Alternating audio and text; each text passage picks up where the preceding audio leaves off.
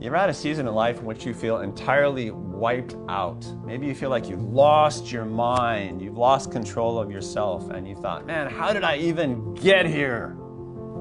The important thing is to recognize the crazy season for what it is, a life lesson that you do not want to repeat, and an opportunity to hear from God.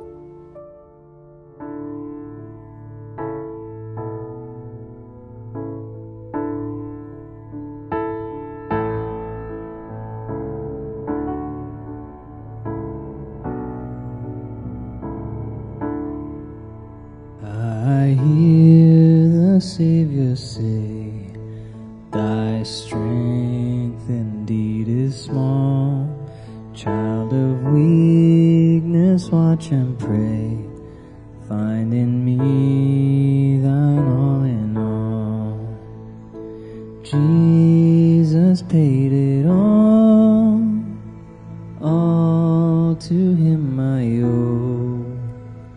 Sin had left a crimson stain, he washed it white as snow.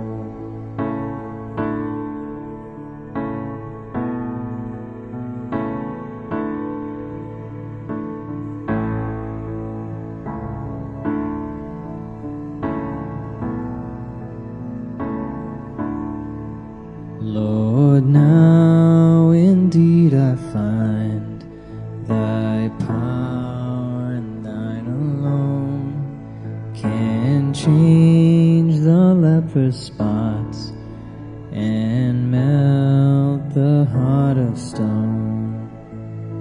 Jesus paid it all to him I owe. Sin had left a crimson stain, he washed it white as snow.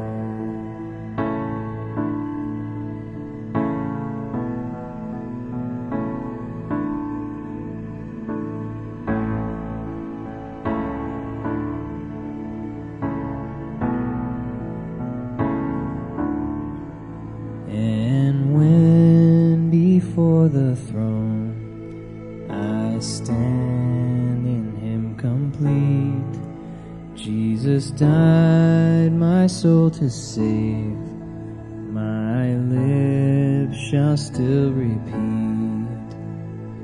Jesus paid it all to him I owe.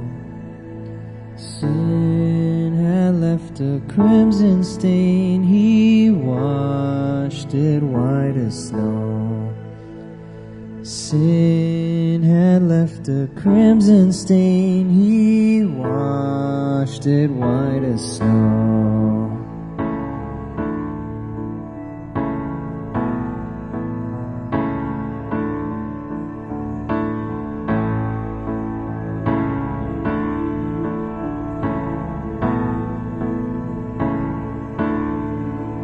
Oh, praise the one who paid my debt and raised this life up from the dead.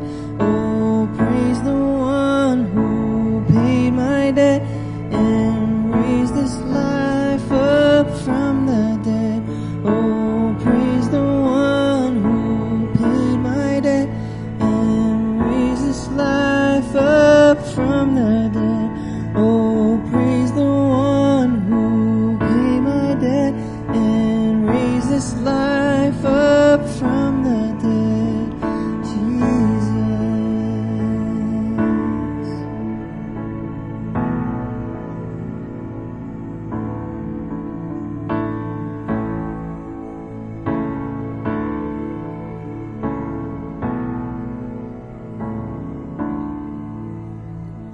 Jesus paid it all to him I owe. Sin had left a crimson stain, he washed it white as snow.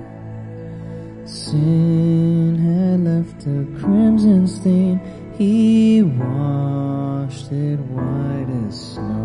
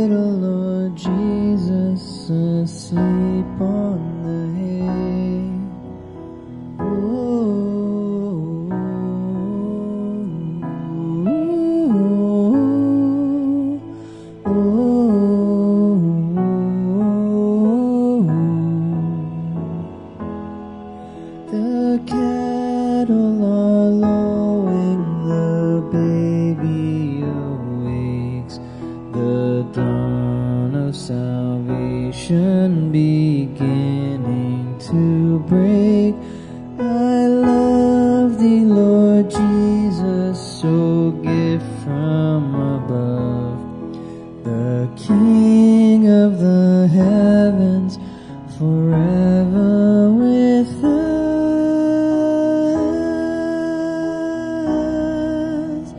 Ooh.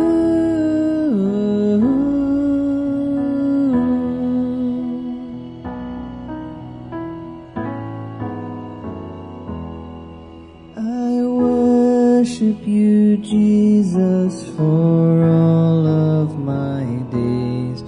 The highest of praises be unto your name, my God and my Savior, my King and my friend. Yours is the glory forever, amen. Yours is the glory forever, amen. Yours is the glory forever, amen.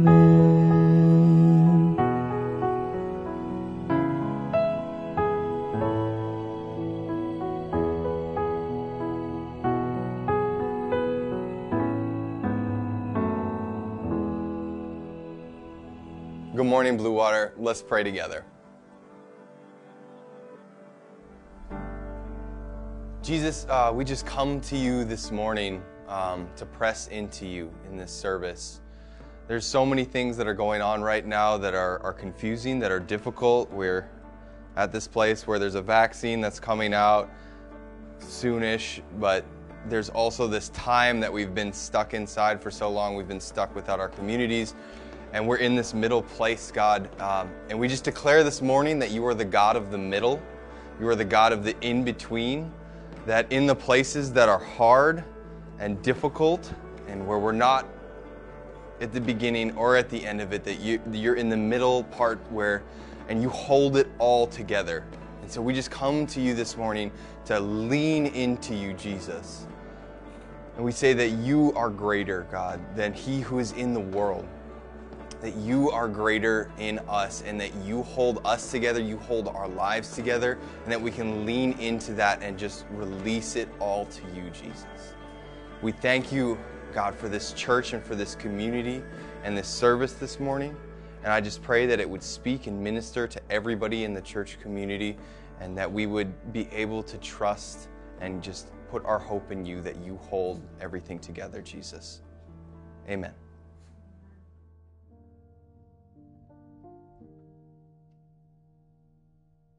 In 2020, Jesus has revealed that through staying rooted in the promises of Scripture and time spent in nature and prayer, I remain grounded, calm, thankful, and joyful in a time of uncertainty, volatility, and unrest.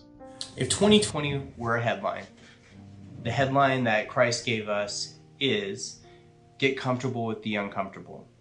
After 20 years in the Army, my wife is retiring. After 15 years in criminal law, I'm moving on. We're packing up from Arizona and moving to Kirkland, Washington in the midst of a pandemic. And the best part is, I think it's just us being obedient to God. We feel a true calling to take our lives in a different direction, to serve Him, and specifically to serve those who are injured. And part of that is through my own recovery, which I found at Kalihia House while I was at Blue Water. In 2020, Jesus reminded me that His grace is sufficient for me, that His power is made perfect in my weakness. When I was scared to go to work in the hospital, to contract COVID or spread it to my family, Jesus gave me the armor of God. He gave me the shield of faith, the belt of truth, the sword of the Spirit, and the helmet of salvation. I remain grounded, calm, thankful, and joyful in a time of uncertainty, volatility, and unrest. The best part is trying to help those heal on their way, trying to get through this world. And that has been perhaps the best gift that all of us have received. So, with that, let this light serve as a symbol that Jesus is the light of the world. Jesus truly is the light in the darkness. We light this as a symbol that Jesus is the light of the world. Good morning, Blue Water. We are in the midst of our Christmas season, and we celebrate Christmas in a variety of ways over a period of about 4 to 5 weeks. One way which we do that is through the adventure stories. And Advent is kind of a root of adventure.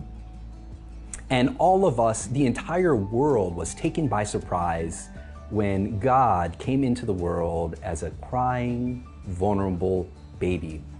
Nobody expected that, nobody saw it coming, and since then we've all been on an adventure with Jesus. So we're getting to hear from a couple of us around the community on the adventures that Jesus brought them on this past 2020. And would you take the time during this Advent season to reflect on that?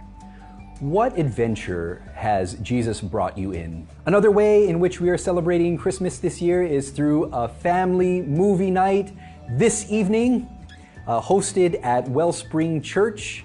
Of course, everybody at Blue Water is family, so aunties, uncles, you are invited as well. We'll be watching Elf. And please, if you have not registered, please register now so the team can know how best to socially distance the room. The next way in which we are celebrating Christmas is our 11th annual Christmas concert.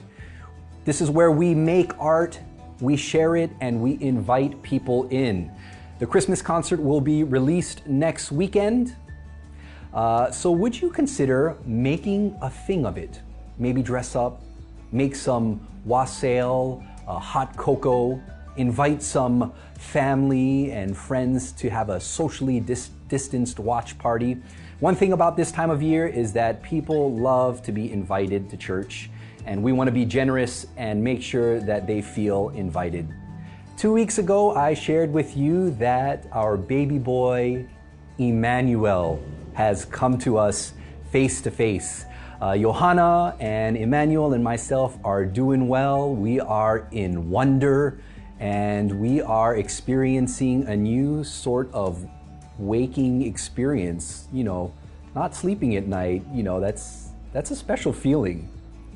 Well, in addition to taking some time for paternity, I will be taking several months to go on a sabbatical. I've been with Blue Water, thankfully, serving, loving it for about 10 and a half years. This May will be 11 years. So I'll be taking some time to rejoice in the Lord, rest in the Lord, and do some creative things with Him. This Tuesday, we will be having a time of prayer to launch us into the sabbatical season. Julie and the intercessors will be hosting it, and I would love for anybody in the community to join us for that prayer time. If you cannot join this Tuesday from 7 to 8, no worries. Even if you can't come to the party, it's nice to know that you are invited and you are invited. So we would love for you to be praying throughout the sabbatical. All right, let's continue our worship with our offering. If you are new or visiting, please feel no obligation to give this morning, but consider this worship service our offering to you. If you would like to donate this morning, you can do that in 2 ways, on our website or via check. Just send your check to our office. Kids, time to stand up and we will pray for you. Let's extend a hand of blessing. Oh, Father, we thank you for our children. We thank you for the wonder that they bring to our lives. We bless their time with the joy of the season. Lord, may they rejoice in you. May they reflect on the adventure that you are bringing them on. You go with them always. And in Jesus' name we pray. Amen. You ever had a season in life in which you felt just wiped out? You feel like maybe you've even lost your mind. You've lost control of yourself, and you think, man, how did I even get here? I had one of those seasons. Things maybe were really bad, and maybe you even kind of felt like you deserved it a little bit. Maybe you've had that kind of season, or maybe you're in that kind of season, or maybe someone you care about is in that kind of season. And what do you do when you are? An opportunity for deliverance from God will come. That is a scriptural fact. It will come for everyone, even for the undeserving. You need to just recognize the crazy season for what it is. A life lesson that you do not want to have to repeat. The message for the day is don't be bullheaded. Repeat after me. Don't be bullheaded. Thank you. It will make more sense momentarily. Perhaps the most arrogant guy I ever met was this fellow named Al. And when I met him, he was homeless and hungry, which you think would be very humbling. Al had fallen from on high. He was a gifted high school student. He had gotten into West Point. He was a cadet there at the military academy for the Army. And then he got kicked out of West Point for insubordination. But he was a very smart guy. From there, he studied computer science, and he became a very successful software engineer. And then he got fired from his job for insubordination and got trouble in his life through drugs and what you might call carousing. And when I met him, he was homeless on the street. At first, he didn't care for me very much. I was living in a community house in a rugged part of town, and I was doing some soup kitchen feeding out of the back of my pickup truck, and offered him some food, and he snapped at me, didn't want any, tried to put me in my place. And then a couple weeks later, he showed up at the door of my house, because everybody in that area of the city knew where we lived, and said, "Look, man, I'm hungry. I need some food." And I knew that was kind of a humbling experience. So we fed him, and we sort of brought him into our house, into our community house, gave him a place to live, cleaned him up, got him healthy, gave him some clothes. He started interviewing for some part-time work, got a little money in his pocket, and we thought we were doing a great thing for Al, giving him another opportunity. We thought he needed another chance. Another opportunity to restore his life, and that the dismal experience that he had been through would motivate him to change, because obviously that's how things were supposed to work. And this did not work at all. In fact, we were dumbstruck from what happened. We started hearing that he was getting into trouble on the street again. And I sat down with him one evening and said, "Hey, Al, what's going on? Things seem to be going well, but I hear that you're getting back into trouble." And he said, "Yeah, I've gotten cleaned up. I've got a little money in my pocket. I've got some decent clothes. So now it's really easy for me to get into the parties." And there were a lot of prostitutes in that area of town. And he said, "Yeah, they really like me now. I'm getting a lot of freebies." And he was really excited about his new life. We were just crestfallen. We had a house meeting, me and the other guys that ministered in the community house. We sat him down again and said, "Look, we didn't sacrifice for you. We didn't do all of this for you so that you could go back out and just get into trouble in the same way." And he just exploded at us. I remember him saying, "I know who I am, and you guys can't lord it over me." He chastised us for being judgmental and superior in our attitude. Well, the situation didn't last very long. He did get into trouble, and last I heard, Al had been thrown into prison. It was an iconic experience for me. I was fairly young, and I never quite met a guy quite like Al. And I remember formulating a question as I processed the experience.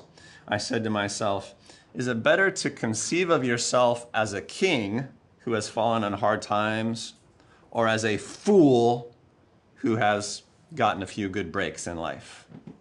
What's the most helpful way to conceive of yourself? In some ways, I still take that as an open question today. We are in a sermon series on the book of Daniel. We are in Daniel chapter 4 today. Just a little preview of how I'm going to do the next few weeks. We're going to take a look at Daniel chapter 4 today. Next week's Sunday service, is going to be the release of the Christmas concert video. So it will be a very special, it's going to be awesome. It's going to be a very special service, sort of a timeout from the sermon series on Daniel, and a more artful celebration of the season. And then the Sunday after that, which is December 27th, a couple days past Christmas, we're going to be skipping ahead to Daniel chapter 9, which is a very famous prophecy about Christ. And we're just going to be looking at the Christ of the ages, so to speak. That's how it's going to go. But today, Daniel chapter 4, which is a story about King Nebuchadnezzar. It's a story about King Nebuchadnezzar's crazy season, where he literally loses his mind. He falls from a great height. He goes mad. Throughout history, quite a few kings have gone mad. It's kind of a familiar story. Several years ago, there was this movie, The Madness of King George, which was based on a play. King George III, who was the king in Britain during the American Revolution, famously had bouts of insanity during his life, and there's a lot of speculation as to what his actual diagnosis should be. In literature, you might think of King Lear, anyway, Shakespearean. Antonio left, but he would understand my theater allusions. King Lear in the story, if you know it, the tragedy, goes mad because of what you might call family stress, I guess. And here I have a famous story of King Nebuchadnezzar going mad. Daniel chapter 4 is a chapter that is written largely by King Nebuchadnezzar himself, which is really fascinating that he should get a chapter in the Bible. The chapter opens, verses 1 or 2, from King Nebuchadnezzar, to the peoples, nations, and men of every language who live in the world, may you prosper greatly. It is my pleasure to tell you about the miraculous signs and wonders that the Most High God has performed for me. That's the introduction to Daniel chapter 4. And so we learn right away that Nebuchadnezzar has apparently had some sort of experience with God, and it has brought some change into his life. So the story goes like this. It's kind of a long story. Chapter 4 is a very long chapter, so I will summarize and read some excerpts from it. What happens is that Nebuchadnezzar has another dream. We read about him having a dream a couple chapters before this. Now he's had another prophetic dream, and he calls Daniel in to interpret it, because he, like everyone else, has learned that Daniel is fantastic at interpreting dreams. So I'm going to read chapter 4, 9 through 16. It kind of tells the dream and how Daniel figures into it. This is Nebuchadnezzar speaking. I said, Belteshazzar, chief of the magicians. Belteshazzar is the name that the Babylonians have given to Daniel. So Daniel, chief of the wise men, would be another interpretation, another translation. I know that the spirit of the holy gods is in you. Notice the plural there. At this point in the story, Nebuchadnezzar quite hasn't learned that there is a most high God. And no mystery is too difficult for you. Here is my dream. Interpret it for me. These are the visions I saw while lying in my bed. I looked, and there before me stood a tree in the middle of the land. Its height was enormous. The tree grew large and strong, and its top touched the sky. It was visible to the ends of the earth. Its leaves were beautiful, its fruit abundant, and on it was food for all. Under it, the beasts of the field found shelter, and the birds of the air lived in its branches. From it, every creature was fed. Quite a tree. In the visions I saw while lying in my bed, I looked, and there before me was a messenger. Literally, you could translate that a watcher. A holy one coming down from heaven. He called in a loud voice, cut down the tree and trim off its branches, strip off its leaves and scatter its fruit. Let the animals flee from under it and the birds from its branches. But let the stump and its roots, bound with iron and bronze, remain in the ground, in the grass of the field. Let him be drenched with the dew of heaven, So he's calling the tree a him. Let him be drenched with the dew of heaven, and let him live with the animals among the plants of the earth. Let his mind be changed from that of a man, and let him be given the mind of an animal, till 7 times pass by for him. 7 units of time. So that's the dream, and Daniel listens to it, and then Daniel, true to form, dutifully interprets the dream, picking up the story in verse 22. You, O king, are the tree, Daniel says. You have become great and strong. Your greatness has grown until it reaches the sky, and your dominion extends to the distant parts of the earth. Okay, so the tree represents Nebuchadnezzar and his fabulous power and kingdom. You, O king, saw a messenger, a holy one, coming down from heaven and saying, cut down the tree and destroy it, but leave the stump bound with iron and bronze in the grass of the field, while its roots remain in the ground. Let him be drenched with the dew of heaven. Let him live like the wild animals until 7 times pass by for him. So this is the interpretation, O king. And this is the decree the Most High has issued against my lord the king. You will be driven away from people, and you will live with the wild animals. You will eat grass like cattle and be drenched with the dew of heaven. 7 times will pass by for you until you acknowledge that the Most High is sovereign over the kingdoms of men and gives them to anyone he wishes.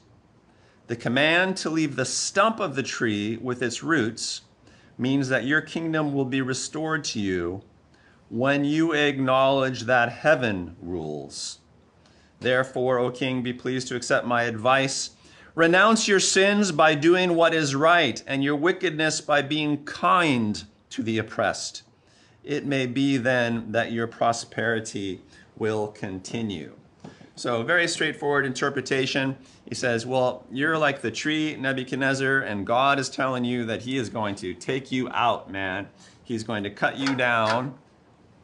God is merciful, though. So he's going to leave a stump and your roots. He's not going to take your life. He's going to actually protect it. He's going to bind it with iron so that it stays strong and safe. So you can be restored when you acknowledge God in heaven. Pretty straightforward dream. And you would think that Nebuchadnezzar would be able to understand it. I'm sure he acknowledged it. I'm sure he listened, and then it made sense to him at the time. And Nebuchadnezzar respects Daniel at this point in the story. Daniel is a chief of the wise men. Of course, you'll remember the story from a couple chapters ago where Daniel interprets Nebuchadnezzar's dream and saves a lot of the bureaucrats in the kingdom. You also might remember that in chapter 3, Nebuchadnezzar had expressed some respect toward the one true God in the story of Shadrach, Meshach, and Abednego in the fiery furnace. When Nebuchadnezzar sees an angel in there with him, he said, oh, praise these guys as God. There's something special going on here. Nevertheless, Nebuchadnezzar doesn't really respect the truth in the dream that he has had very well. And as a result, Nebuchadnezzar gets stumped in life.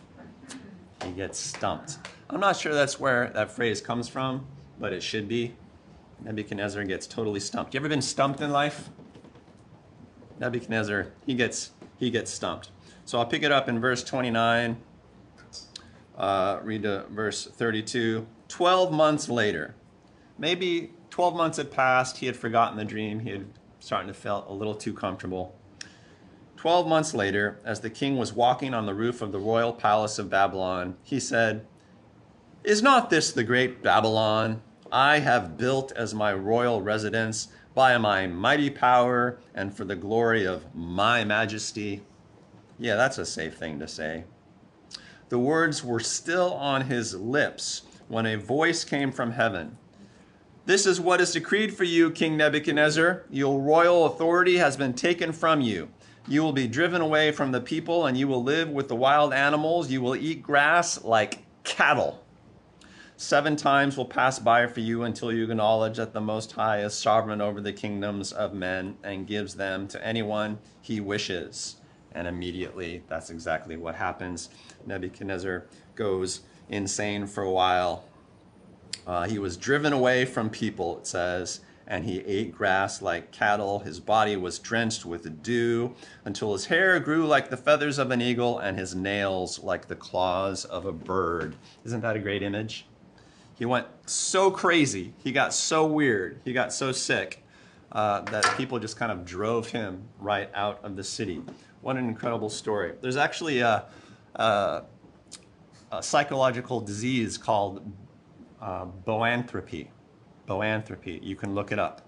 It is a condition wherein people think they are cows or oxen.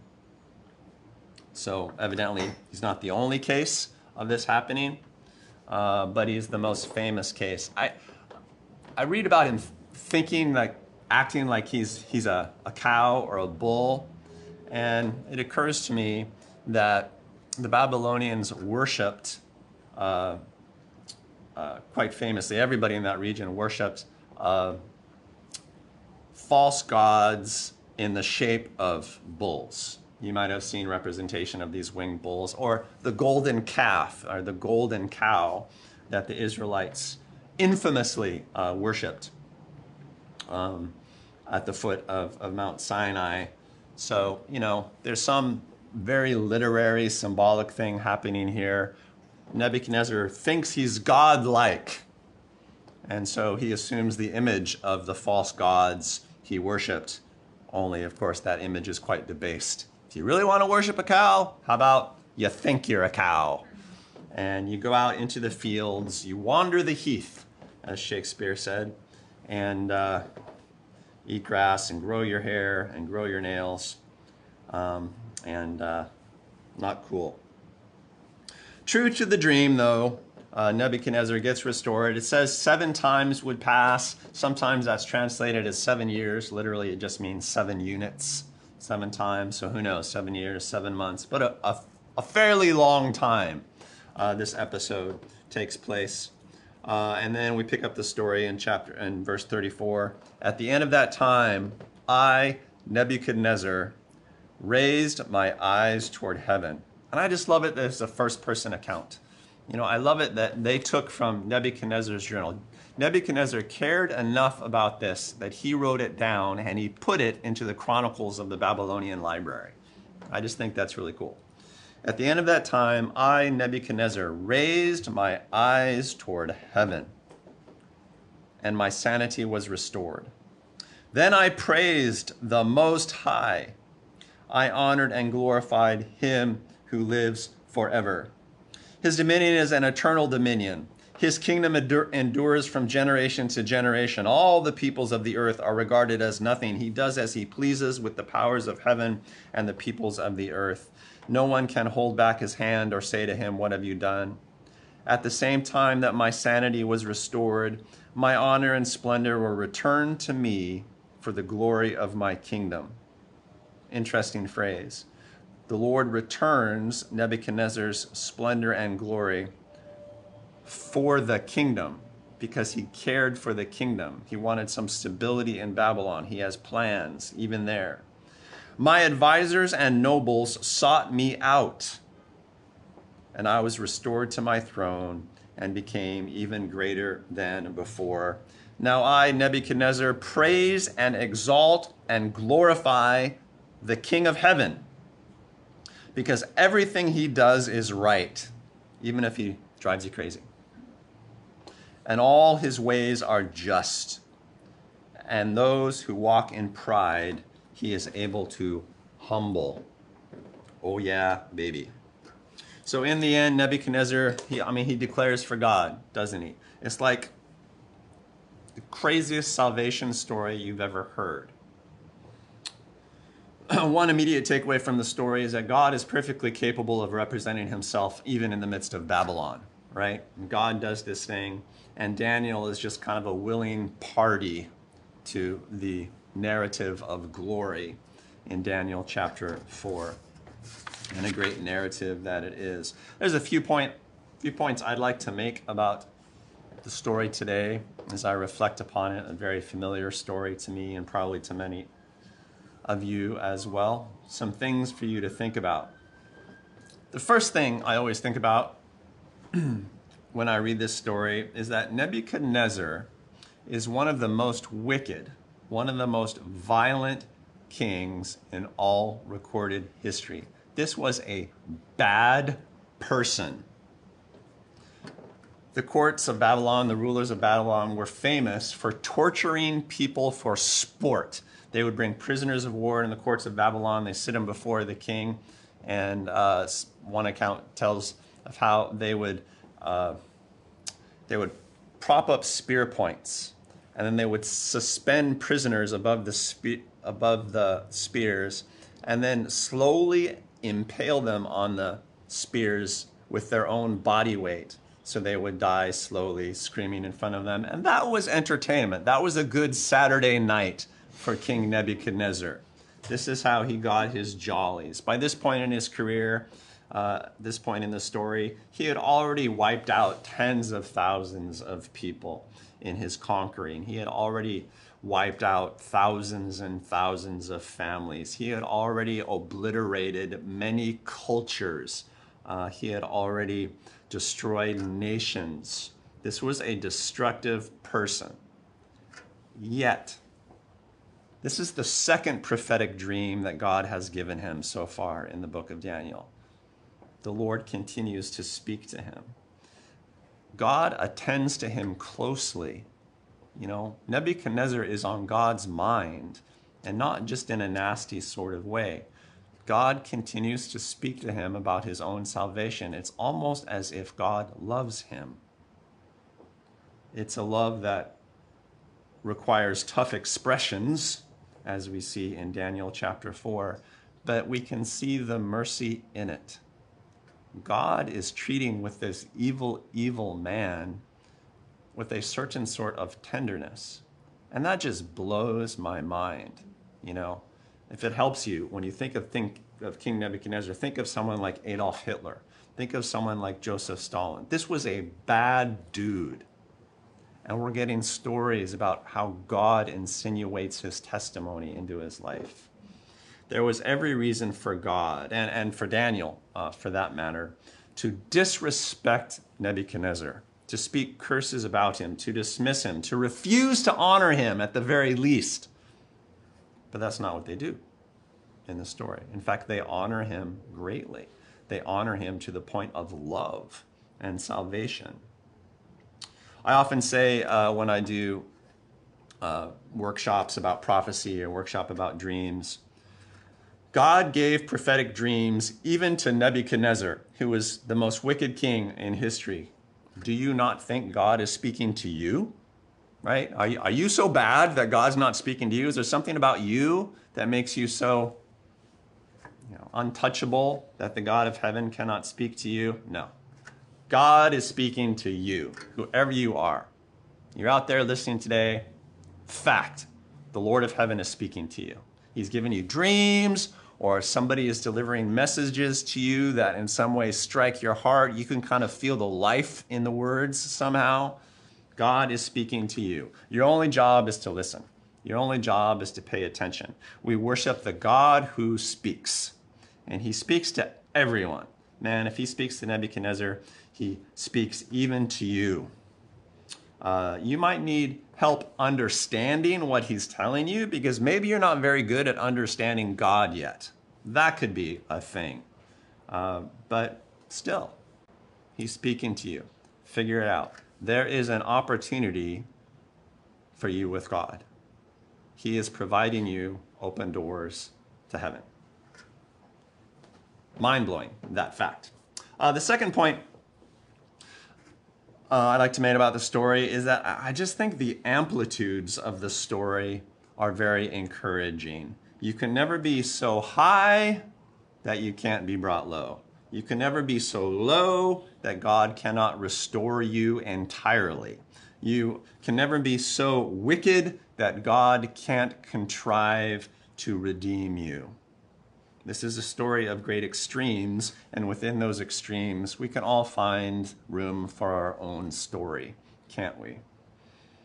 You might be stumped in life right now. Anybody? You just feel stumped in life, sort of dead-ended. You might feel stumped in life right now. It's been a crazy season, hasn't it? In a lot of different ways. So you might feel stumped. But even now, the Lord has preserved something deeply rooted in you. He has bound and protected parts of you that are vital to him. You might even feel it there, as bad as your life might be, as bad as you might be right now. Maybe if you reflect for a moment, you can feel the deep rootedness of God in your soul. A little mystical to put it that way, but we are spiritual creatures. Maybe you note a deeply rooted desire for true life, and it's still bubbling up in you. There is never a need to be stumped forever. Being stumped is not a permanent condition. And the third point, God will do what it takes to get through to you, no matter who you are.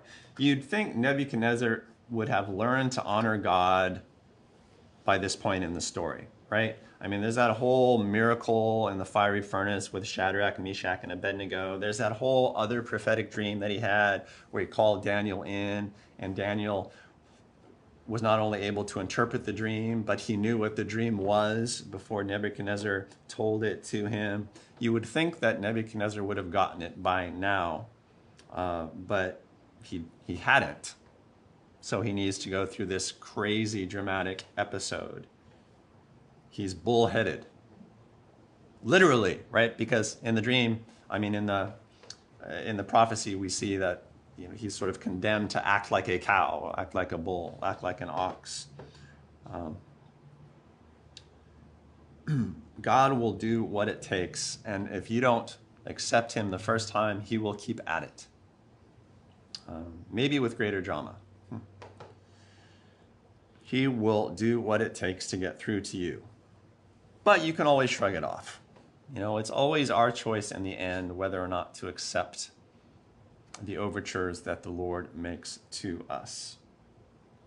But for his part, God will stay at it. He will stay at you throughout your life, which means he will testify to you through others. He will send a Daniel into your life, or a Shadrach, Meshach, and Abednego into your life, right? You will get testimonies from other people.